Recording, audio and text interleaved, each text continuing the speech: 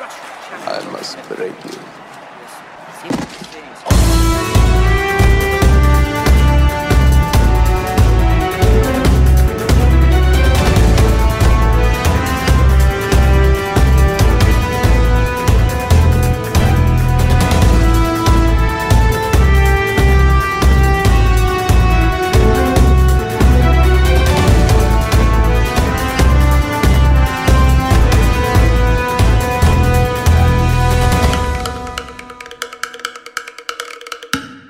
Hello and welcome to I Must Break, this podcast. This is the fan podcast celebrating the cinematic career of action legend Dolph Lundgren. I'm your host Sean Malloy, and today we have a specially unique episode. Recently, I had the pleasure of speaking with Christopher Hatton, writer and director of the 2013 action horror science fiction hybrid film Battle of the Damned. In this film, Lundgren portrays arguably his best named character yet, Max Gatlin, a soldier in a post-apocalyptic Asia who teams up with a band of renegade robots to take on a fierce army of the undead. Yes, you heard me right. This is Dolph Lundgren with robots and with zombies. It's an incredibly fun flick to just sit back and enjoy, and the brains behind this flick was just as fun to chat with. So while we are taking a giant leap ahead in the filmography of Dolph, I do hope that it doesn't steer us too far off course. This was an opportunity that I just couldn't resist taking advantage of. And when you have the opportunity to speak with a writer and director who directed the man himself, you have to take it. We'll be back on schedule next time, but in the meantime, I do hope you enjoy. So here's my conversation with Battle of the Damned's Christopher Hatton on I Must Break, this podcast. Okay, so I have the utmost pleasure of speaking with director Christopher Hatton, director of the 2013 Dolph Lundgren film Battle of the Damned. Mr. Hatton, thank you so much for joining me today, sir. Hi, Sean. Thanks for having me. Yeah, no. So yeah, like I said, when you and I first started corresponding and talking, this is one of his films that I always think is a little overlooked in terms of quality and Dolph Lundgren was doing quite a few films from between the period of about 2010 to 2014. And Battle of the Damned, I would say, is arguably probably one of his most fun features. It's definitely the first time we ever saw Lundgren, blow away zombies and team up with robots. I mean, the film pretty much has everything in the kitchen sink thrown into it. And so, this is just a total kick to be able to talk with you, sir. Is that a good thing or a bad thing? No, I think it's a great thing. I'd like I said, I just had a few questions for you regarding the shoot, regarding the film, just your career in general. So, thank you for joining me, though. Yeah, sure. That was fun. A fun film to work on. So go for it. Let's talk about it. So, well, I'm curious. Before we get into Battle of the Damned, you had done quite a few films prior to Battle of the Damned. So I was curious regarding your experience getting into the film industry, your first couple films, things like that. If you could, I know that's kind of a multi-layered question right there, but how did you break into the business? How to get into the business? Well, at the time, I was a student, still in university, and Star Trek: The Next Generation had a really unprecedented policy at the time. It was they had a sort of an unsolicited submission policy. Anybody could write a script and send it to Star Trek: Next Generation, and I did that, and they rejected it, and I have the rejection letter, and but then amazingly, a few months later, I got another letter in the mail, and it said, "Hey, we haven't been able to get that script you wrote off of our minds, and so if it's still available, if you're still willing to sell it to us, we'd like to buy it." And that's how I got into the business. I mean, it's really crazy because that script kind of violated one of their, sort of unwritten rules they had internally. It involved space pirates, and cool. And was kind of really more of an adventure romp. So I think you and I have that in common, a kind of a fondness for that type of stuff. So that's how I got in. They bought that outright, and then it was kind of expanded into a 2-part episode. And at the same time, then I went out to LA and pitched them, and was really lucky because I hit with my first pitch. It was my first Hollywood pitch, and they bought another one from me. And as a result of that, I was able to get an agent, and suddenly I was in the business.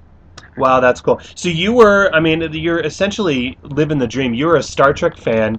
You wrote a screenplay for a Star Trek episode, and it got made. That's extremely impressive. Yeah, honestly, it really was about as cool as it gets, because I had been a hardcore, Trekker, a real classic Trek fan, really into it, and so to actually get, to have a little tiny piece of that universe, and to go onto the set and while they're filming and all that, it was very, very cool, no doubt about it. And at the time, Star Trek was really at a spike point. It was like the 7th season of The Next Generation, so that was its final season, and I think the franchise at that point in time, that was a real high point.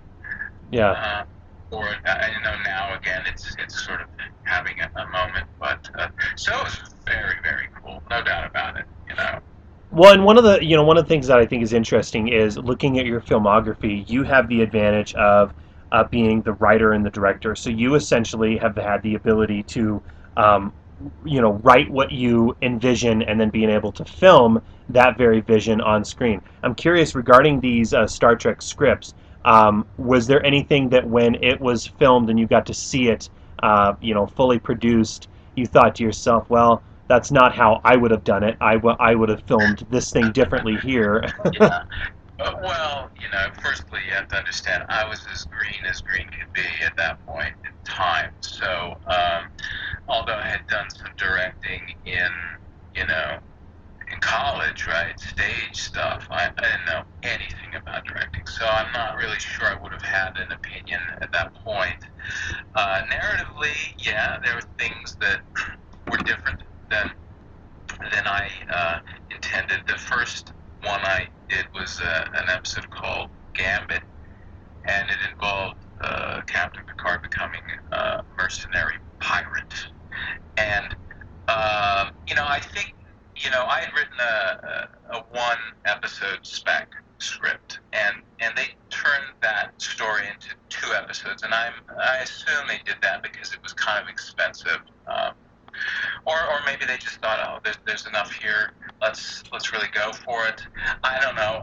That was cool that happened, but I suppose the fundamental change that they made was a tonal change that I wish they hadn't have done, and that is that in my spec, Picard was having the time of his life. It was fun. It happened sort of by accident that he found himself in this unique situation, but he sort of quietly admits to Riker that he's just delighted by what's going on, and so there was a kind of a spirit of fun in it. And when they made the episodes, they kind of took that out, and it was much more he's being forced to be kind of a pirate, and there was this is kind of darker, and a lot of that fun was extracted from it. So that's too bad, but they were a bit serious, on that series. They had a harder time, I think, lightening it up, and so maybe they just thought that to justify it, Wow. 2 episodes has to have a more menace in it or something. So that's one thing I would have changed. But again, I didn't know much about anything.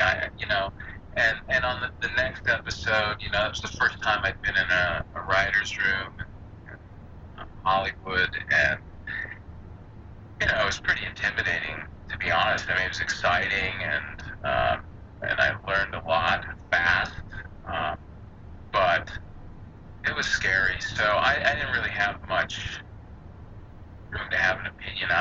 was really just trying to hang on, you know.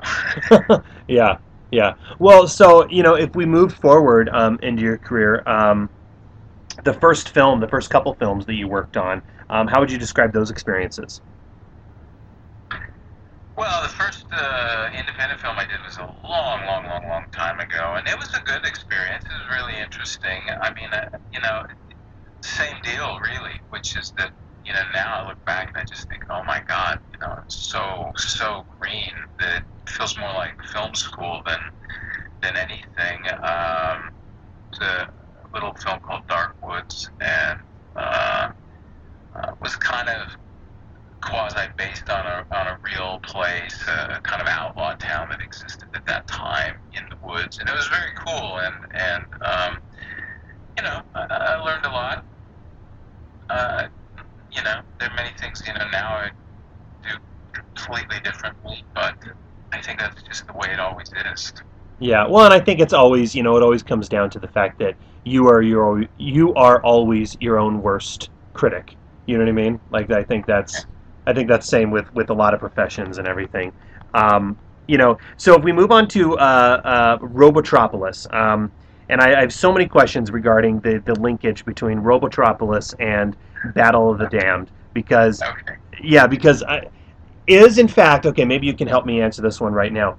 Is Battle of the Damned an unofficial sequel to Robotropolis? Yes. Okay. And no. Yes and no. Okay. Well, is it unofficial? Yeah, unofficial. It was initially it was meant to be a sequel, and then that sort of changed, so it becomes a bit of a wink, for anybody who's paid attention. They can see that it sort of is a sequel, but yeah. Okay. Yeah, because the robots are virtually the same, and I was going to ask you about the design and the look of the robots as well in both the films. But yeah, the robots are basically the same. So when you started crafting the idea and the genesis, if you will, for Battle of the Damned, so it was initially written and kind of envisioned as being a sequel to Robotropolis.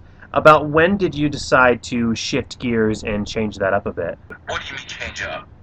So if the idea for the script was originally supposed to be a sequel, a continuation of the story in Robotropolis, I and see.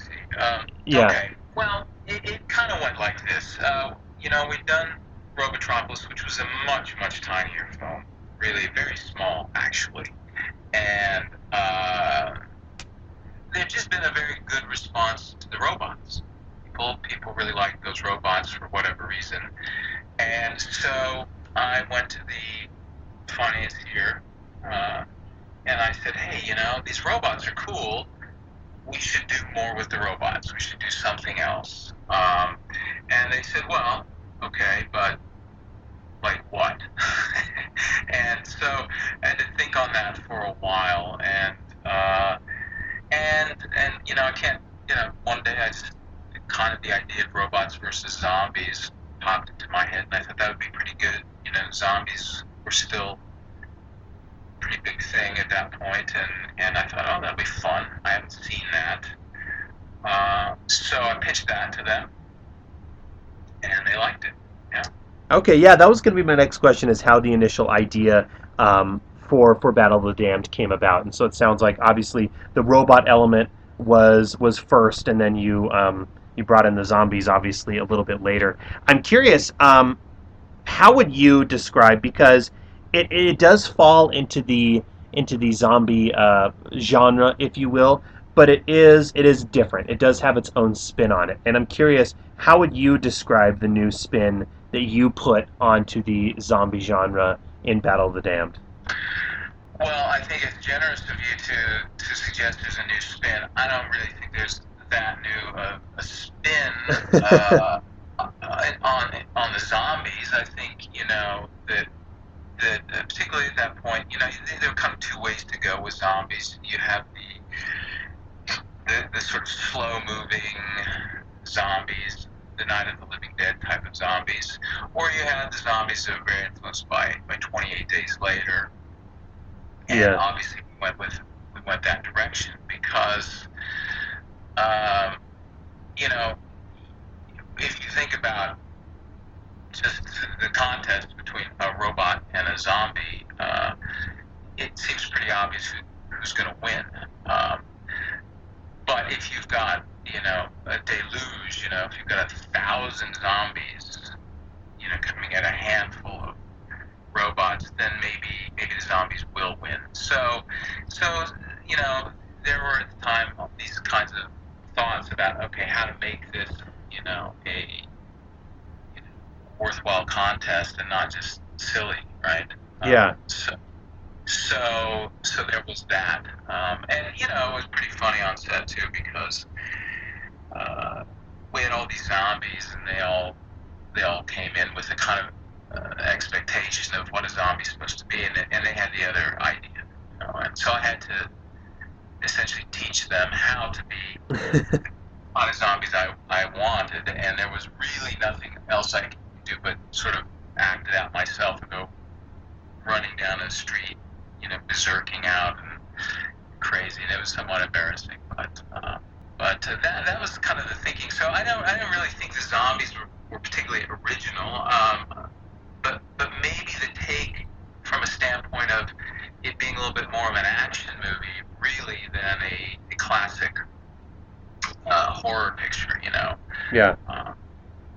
Yeah. Well, and going to the robots real quick. So I'm curious, designing the robots, what were you going for in terms of looks and design? Did you have a hand in designing okay, you wanted these pristine white looking, machinery, I mean, did you have a say in that, or did the design department kind of take over with that, or how did that process work? Yeah, those were designed. The original design, the main design that has sort of endured, was done by a fellow named Terry Izumi, who's based in LA. He's a phenomenal designer of robots and many, many other things. And um, the design, of course, was really for the film Robotropolis. And in that film, these robots, work on a petrochemical platform, and they sort of had to have a kind of functionality that made sense. And so he's a robot, an actual robot designer, not just a guy who designs robots for movies, but he actually designs practical robots as well, and they are actually in the marketplace. And so he was able to apply some real understanding of how robotics really work in the world. And so, if you actually go back and look at the original design on paper, it's astonishing. They had all kinds of interesting functions, and they could go into, this mode where I think we called it dog mode, just because we had nothing better to call it, but they can run on all fours. There are a lot of interesting things they could do. So, so we just kind of inherited what they were with when we went on to Battle of the Damned. Though they evolved a little bit. Some of that was because of some of the limitations with the VFX guys at the time. The first iteration of the robots had a much softer shell, much more interesting, but we had a hard time executing that because it just kind of made them look like toys. It didn't look Right. badass. Yeah. Honestly. And so then they were kind of walked back a step to be a little more classic, a little more of what people expect of a robot, and they're much more, Battle of the Damned. We just sort of, there's been a learning curve on how to do the robots. So I think they're much more effective in Battle of the Damned, and then you do little tricks. Like, when they walk, there's a much heavier footfall, and the sound effects are higher, and so they just sound tougher and meaner, badder, because they needed to.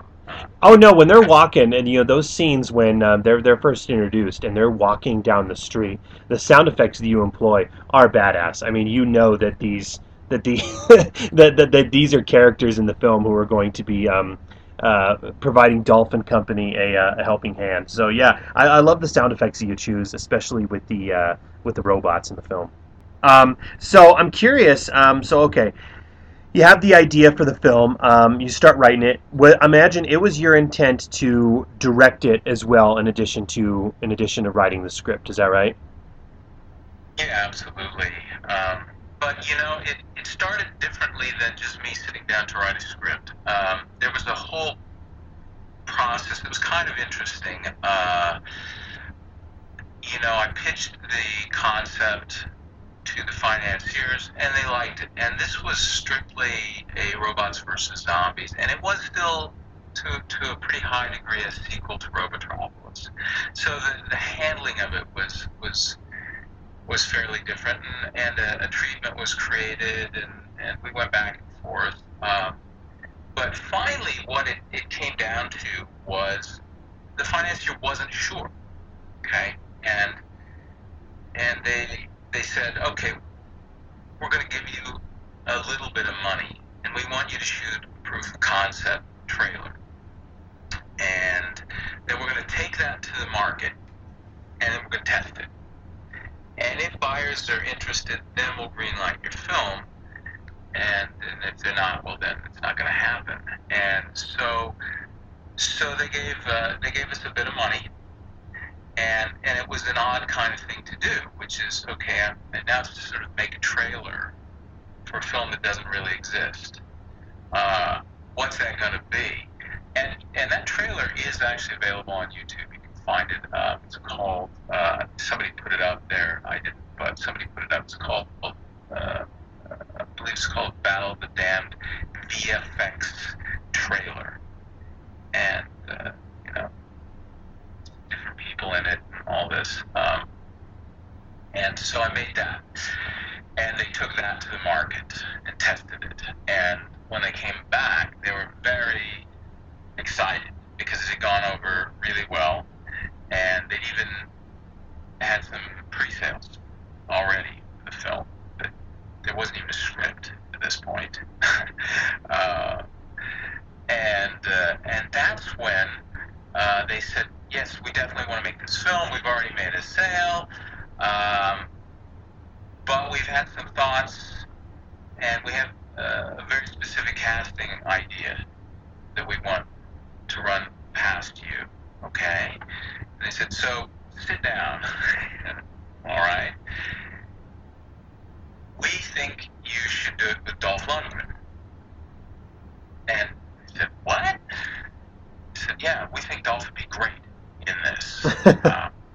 And quite honestly, I didn't really know where Dolph was. I didn't know what was going on with Dolph, and so it really took me by surprise. It was the last name I would have ever thought about. Really? Okay. Yeah, I didn't know. I mean, I knew him from back in the day, but I didn't know that he had a kind of resurgence and was, and there was a lot of interest in Dolph at that point. And I guess, yeah, Expendables had happened, and that really, reignited his career. There was just a lot of stuff happening with Dolph at the time, but it was kind of off my radar. I didn't know, so I was kind of surprised by this. But in that situation, you say, "Oh yeah, that's a great idea. I totally get that," and then you find out what you're agreeing to. But once that happened, I immediately went and watched some of Dolph's more recent stuff to find out, what he looked like, how he moved, what was going on with him, and it seemed very clear to me that if you put Dolph Lundgren in this thing, it becomes a Dolph Lundgren film. It's not Dolph Lundgren is in a movie about robots versus zombies. It's a Dolph Lundgren movie. Right. And he had an audience that had a very clear expectation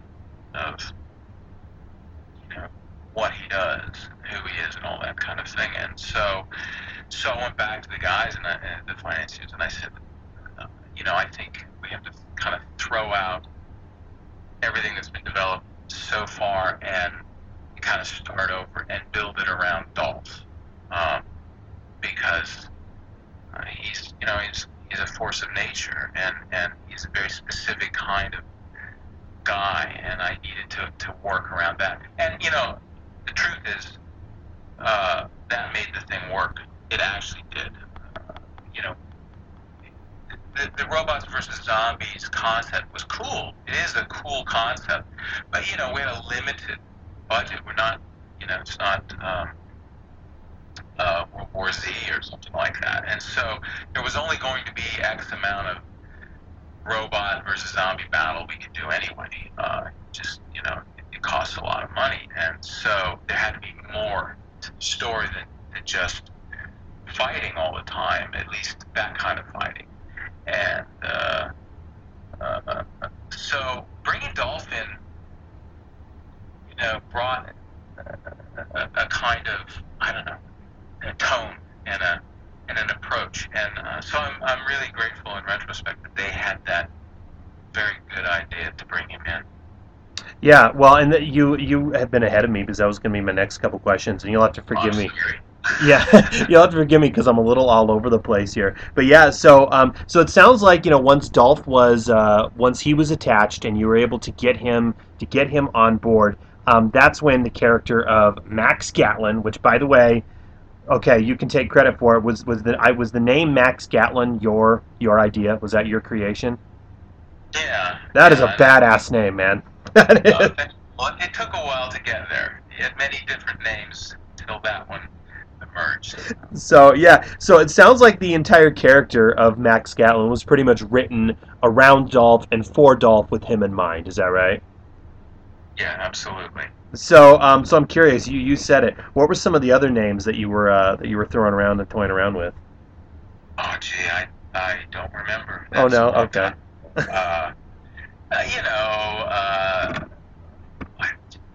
They would have.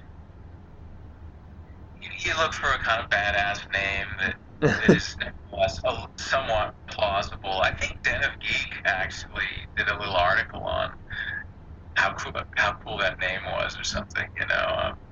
Even before the movie came out, and that was really fun to see. But it was perfect for him. It was perfect. No, it really is, and it is okay.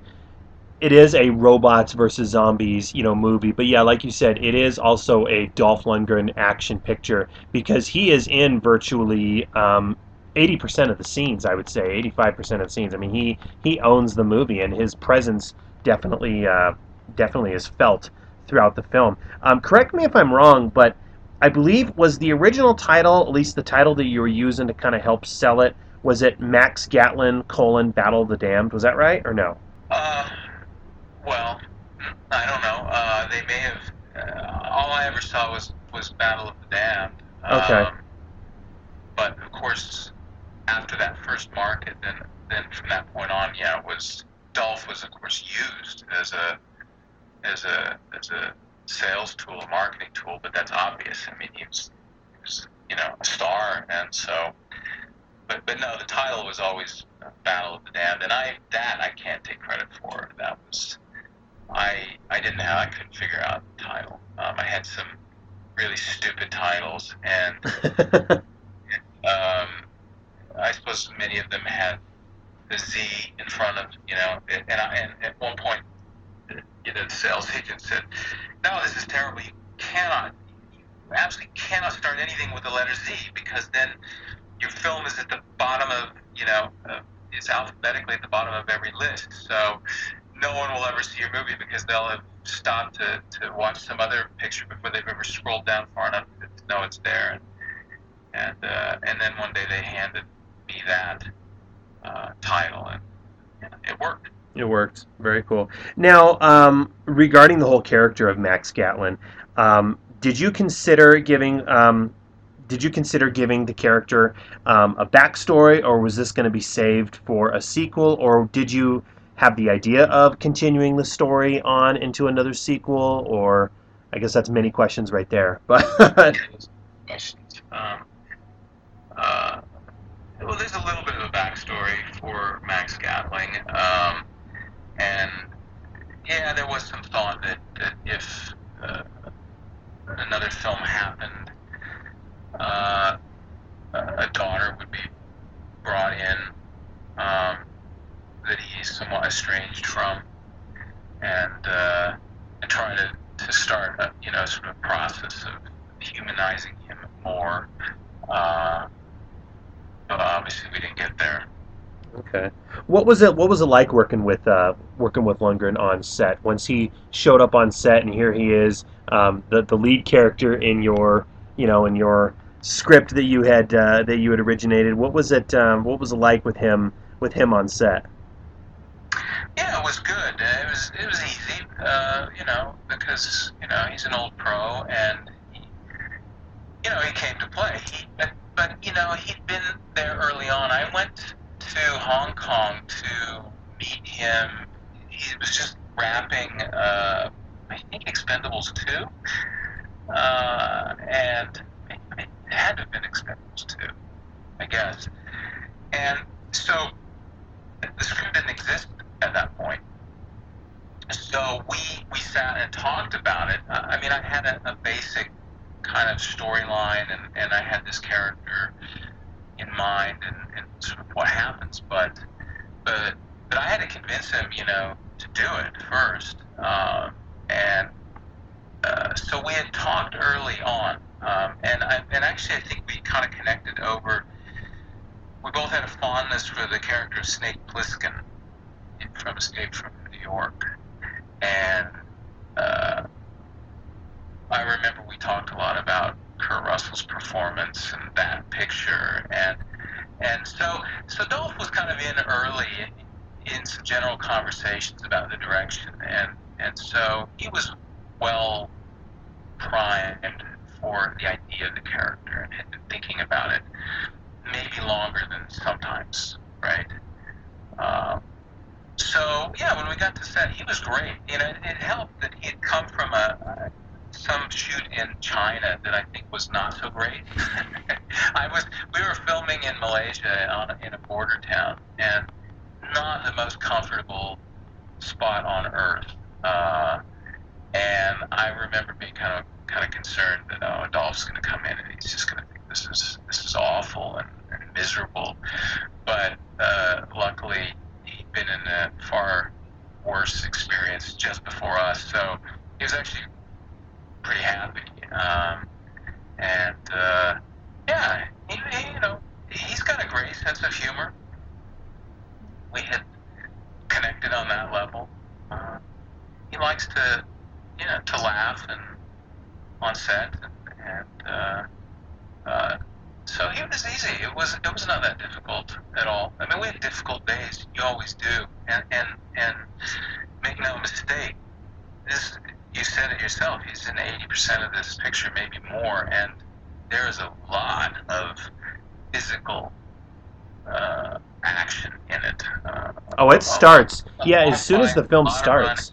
And yeah, environmentally, it wasn't an easy place. You're very close to the equator, and so it was grueling. And so yeah, there were some days that were not fun from that standpoint. But he was always pretty easy to get along with, and we had a good time.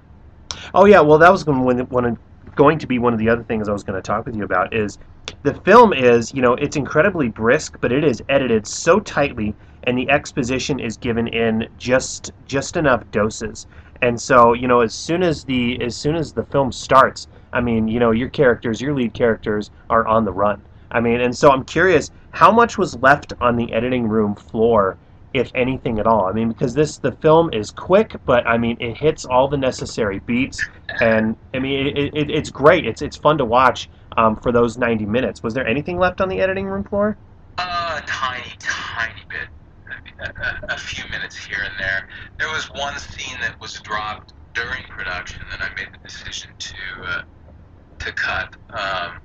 But in terms of what we actually committed to shooting, it's mostly all there. There was some trims with some of the supporting characters a little bit to pace it up. As far as the pacing, you say it kind of comes out the gate running, and that was a response to the previous film and some criticisms I'd had for it being a bit slow and whatnot. So I just thought, okay, well then, on this film, I'm going to just start with action from the first second, and I'm just going to go. And I mean, it sounds kind of funny now thinking about it, but I knew that in the sales markets, you've got a few minutes in a sense to catch the guys who are out there buying films, right? And they'll probably make their decision within about 10 minutes, and if you haven't got them in 10 minutes, you've lost them, right? So I said, okay, fine.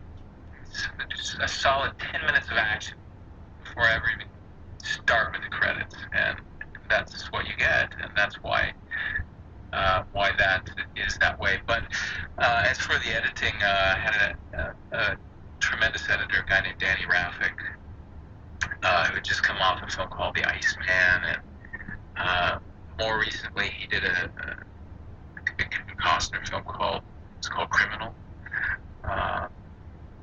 And Danny's just he's the real deal. He's a great editor, and so he knew what he was doing. Yeah. Well, now, and one of the things I was wondering as well, Dolph is your lead character, and I'm curious, the toothpick that he carries. I know this is something small to ask, but I'm just wondering, the toothpick that his character carries, was this Dolph's idea, or was that in the script? Was it improvised there on the spot?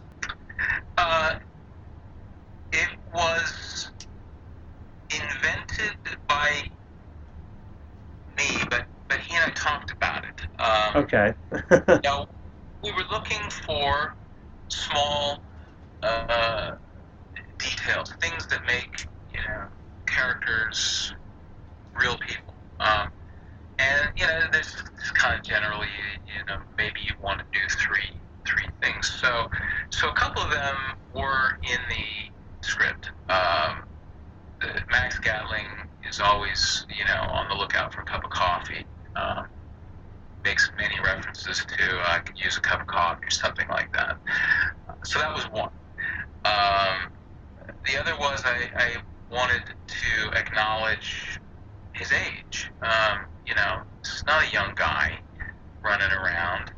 And so with some trepidation, I suggested to him that Max needs glasses to look at a map. And he was really good with that. Yeah, that's great. So again, it humanizes the guy. He's not just a total badass, soldier. And that's a little bit of a throwback to, Captain Kirk in The Wrath of Khan, too, right? Where, he has to use glasses to see something. So that was the second thing, and then the toothpick comes about because, I'm sure it was really influenced by kind of, like Clint Eastwood spaghetti westerns and other westerns where these guys were chewing on, cigarette stubs and things like that. But, I wasn't going to have this guy smoking, but I like that kind of gesture, right? And so a toothpick kind of made sense. Okay. Yeah, no, it's... And I got to give you major props as well for the opening title when Battle of the Damned flies onto screen.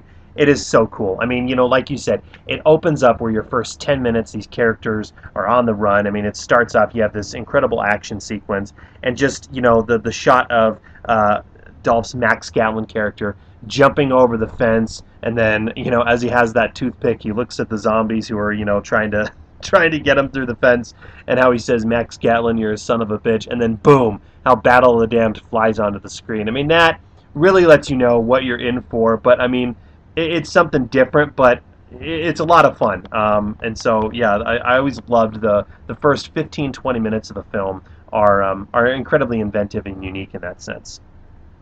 Oh well, thank you.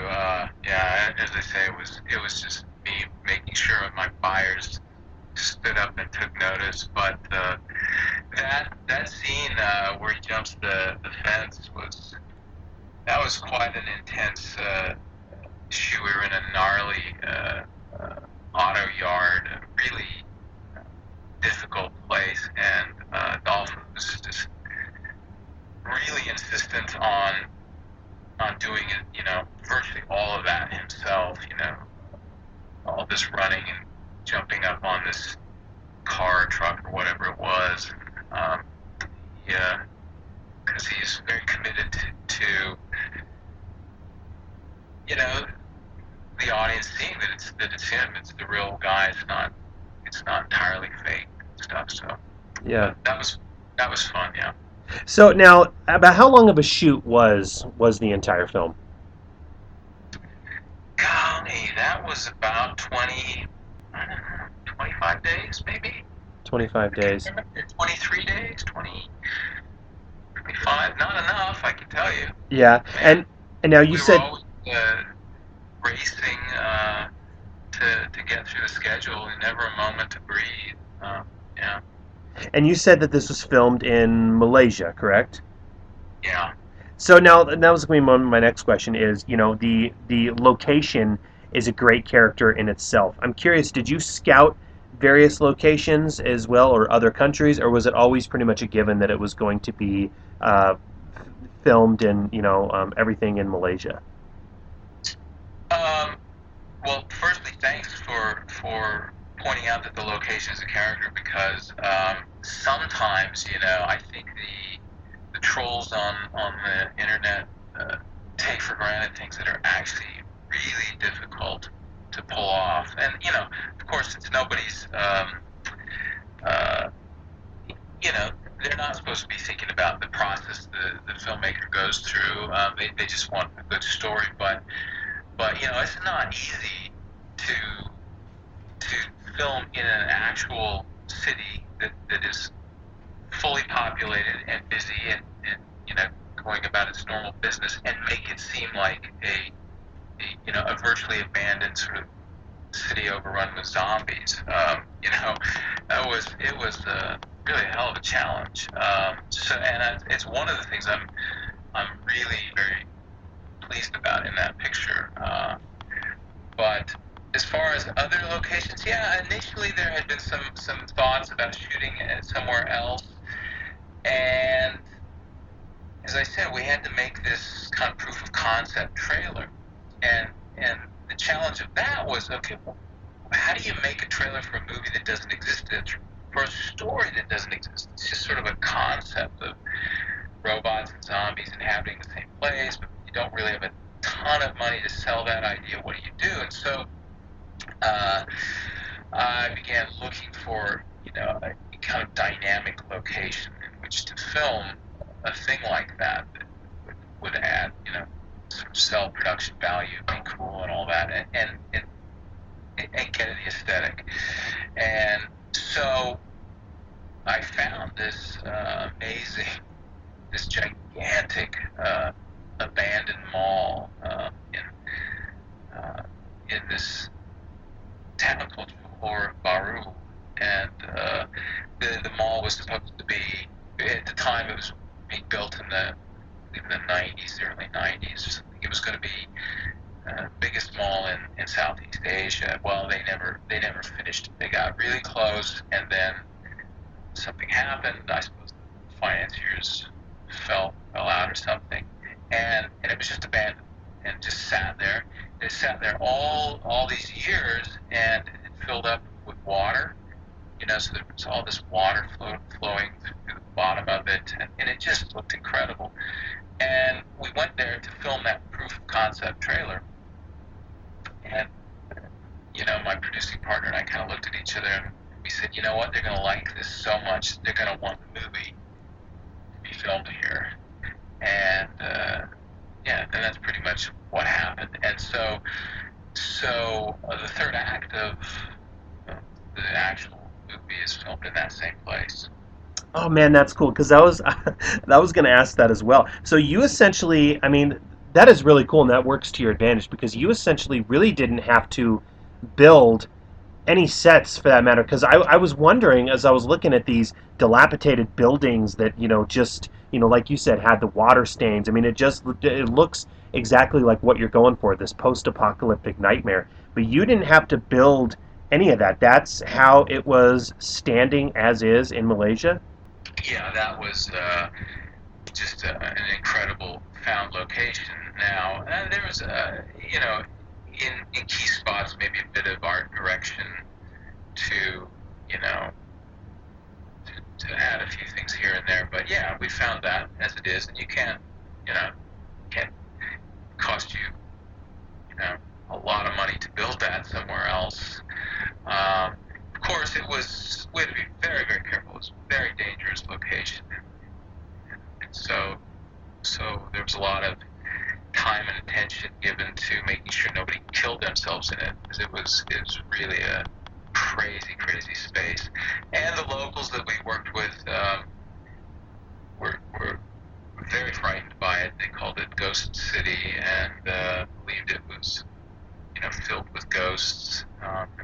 So they were scared. It was quite a location. Wow. So you obviously really didn't have to clear any areas out. I mean, that area was abandoned as is, it sounds like. So you could just go there, set up all your equipment, start shooting, and that's cool. Yeah, it was the location that just kept on giving. There was some amazing stuff. One of my favorite uh, scenes in the picture is the death of a character called Elvis. The Asian guy carries a sword around, Yeah. which, by the way, we had the sword. That was before I was really aware of Walking Dead or anything, so that wasn't ripped off from The Walking Dead. Uh,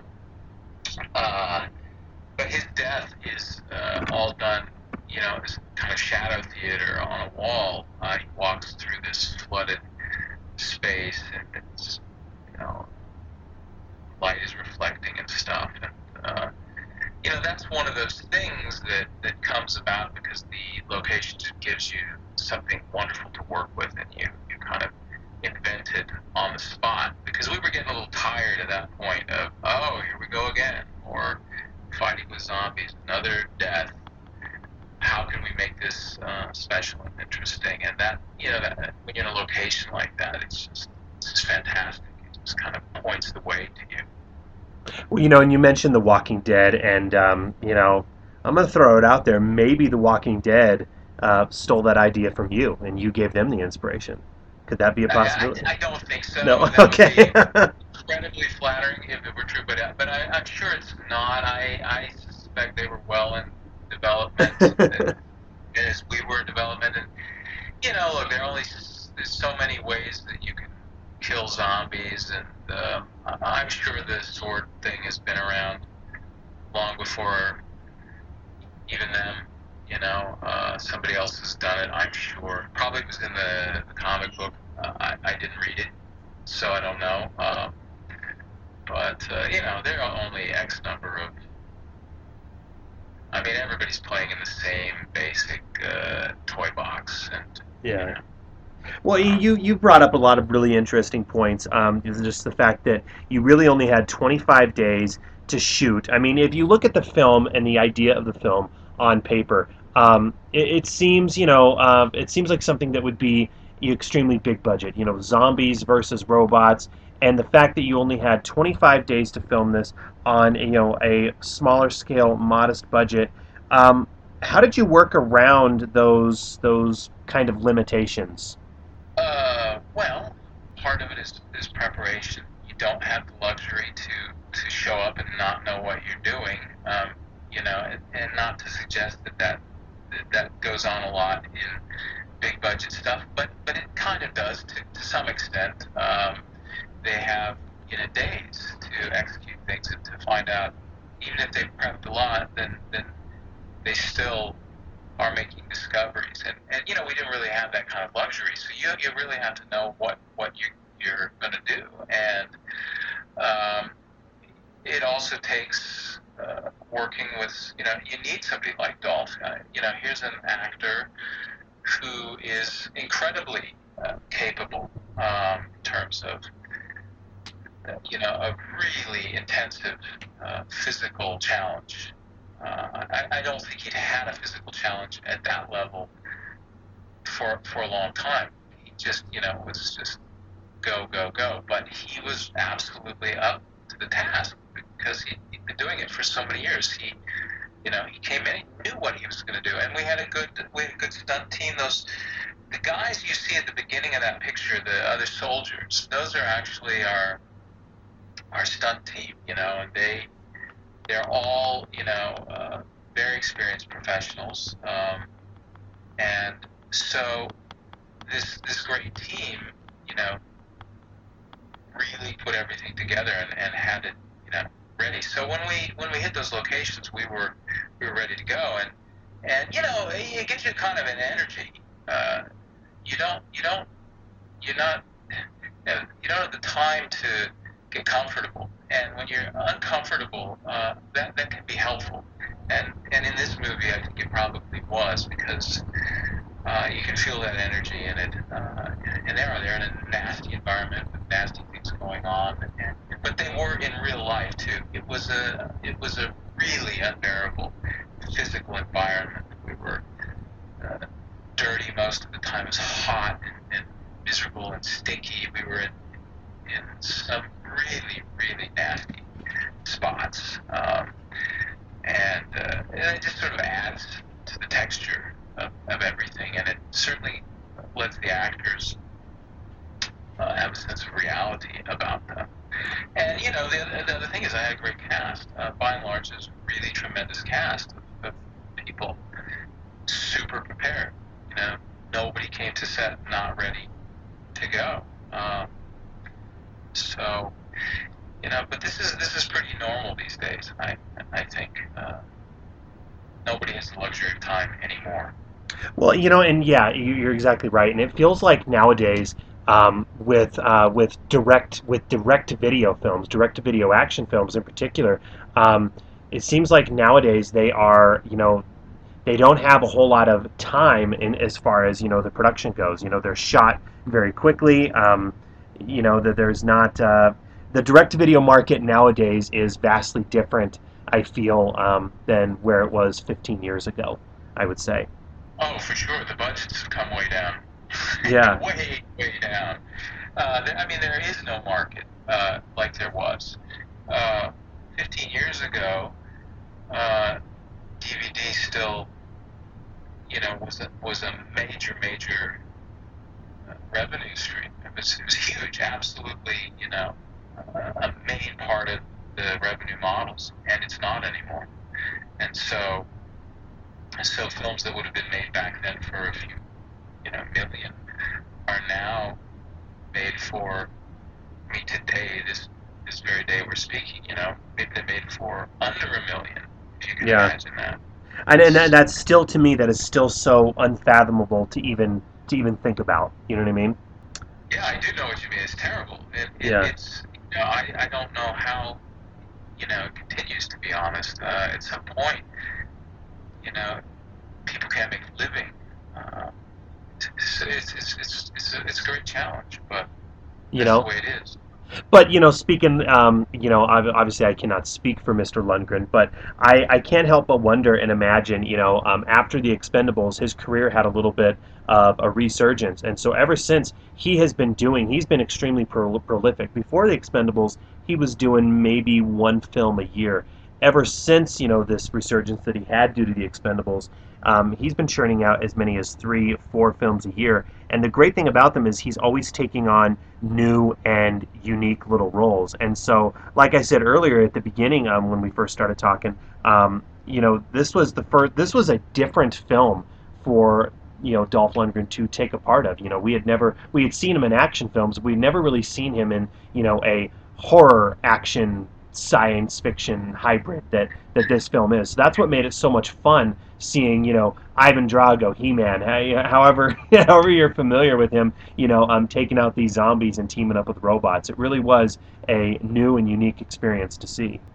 Yeah, well, I hope so. And Yeah. I think he's got a couple of scenes where he shows another dimension, another range as well. A couple of scenes I'm incredibly proud of. The stuff I'm most proud of in that film is not necessarily the spectacular bits. He's got a couple of very, very nice character scenes with the girl, with the lead actress, and I think they're very good. And you know, when we left, the last day I saw Dolph there in Malaysia, you know, we sat down one night and I said, you know, I think you've got a lot more to offer than you are offering, you know, in the choices you're making. I think there's, you know, more of a range than people give him credit for. And Yeah. we got just a little, we were able to tap into a little bit of that. It's not really the kind of film where you can do much of that, but there are a couple of scenes that his first scene with the girl is really my favorite scene in the piece. Well, and I'm glad you brought that up because, yeah, that's something else that I'd have to give you major props for as well. Because, you know, if you look at the film on paper, it could, you know, kind of get written off. I mean, you could play it a couple ways, you know, and some would, if this, say, premiered on the Sci-Fi Channel, if you will, it could, you know, be played off as, you know, a little silly or tongue-in-cheek. And this is not. I mean, everybody in the film is playing this completely serious, and there's this dark tone to it, and it definitely works. It definitely helps to sell the entire thing. So yeah, I have to give you, like I said, major props and thank you for not taking it into the realm of the parody, if you will, or the silly. You kept it all extremely serious and straight face for the 90 minutes that the film is. Oh, I'm glad you appreciate that. I think it did play on Sci-Fi Channel a lot, though. Oh, did it? Okay. Okay. Well, that must have been when I canceled cable. So, um, so yeah, I just have a couple last questions for you. I'm curious. You had mentioned that this it was released on a Blu-ray in Germany, I believe, 3D. I think. Correct me if I'm wrong, but I feel like the U.S. was one of the last territories to finally get an official release. Do you have any ideas as to why that might have been, or did you have a hand in that at all, or once you finished the film, was it pretty much out of your hands and in the hands of the distributors? How did that work? Yeah, I have no involvement in that. I think the way the deals had been structured, it was going to open in Germany first, and you know, I don't know how they exactly how these things happen. It's not the same as with a big studio picture. There's not necessarily a coordination. I know Germany that was a pretty significant sale for this picture. I suppose they really liked Dolph and all that. And they had the 3D thing. That 3D version was really driven by Germany, so went there. Why it opened in the U.S.? I think actually in England it was even later than the U.S. I don't know why. I think it's just in each market, whoever is distributing it there, they make a calculation based on their needs. Uh, but it was a little disappointing because the second the film was released in Germany, and maybe somewhere else, but bam, it was just all over the pirate sites, you know, the BitTorrent sites and all that, and it was just like a wildfire. And So that's got to be extremely disheartening as a director to see your product just suddenly getting out there like that, right? yeah, sure, yeah, it drives you nuts because you start, you know, you're looking at numbers and you're thinking, wow, if every one of those people had paid for it instead of stealing it, you know, that's a lot of money. And it was popping up on YouTube almost every day, and for quite a while, you know, we had to be watching that literally day by day to then have it pulled back down. It was crazy. But it is what it is. That's the way it is. And there are people out there who are just going to steal product and don't care. They don't realize they're contributing to killing the business, or making it harder for all of us. But that's what. Yeah. And we talked about, how the budgets for these things are just getting lower and lower and lower, and yeah, that's definitely a huge contributing factor for that, unfortunately.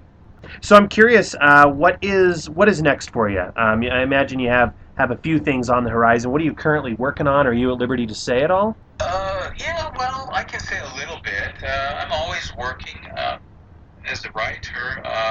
I've always got a lot of things going on. I've just written an action film for one of Andy Lau's companies. Andy Lau, the Hong Kong action star, who's also a mogul and does a lot of business. And I guess they're hiring me to do another one, so that's cool.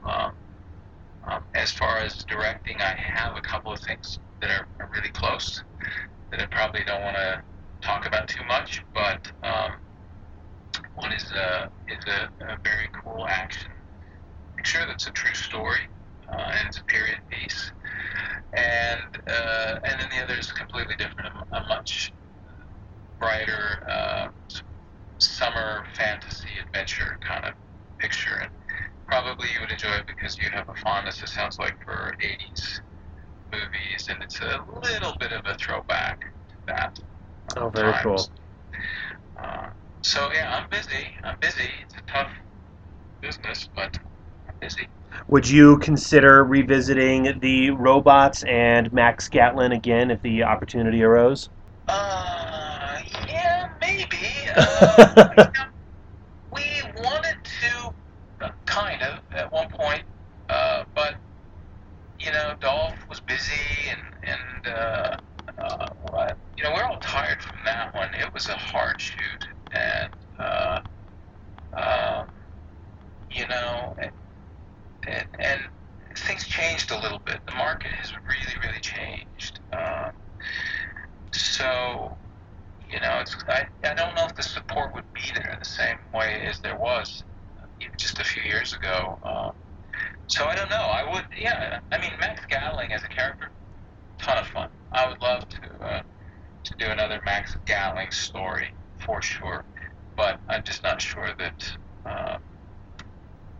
there's enough interest in the stage.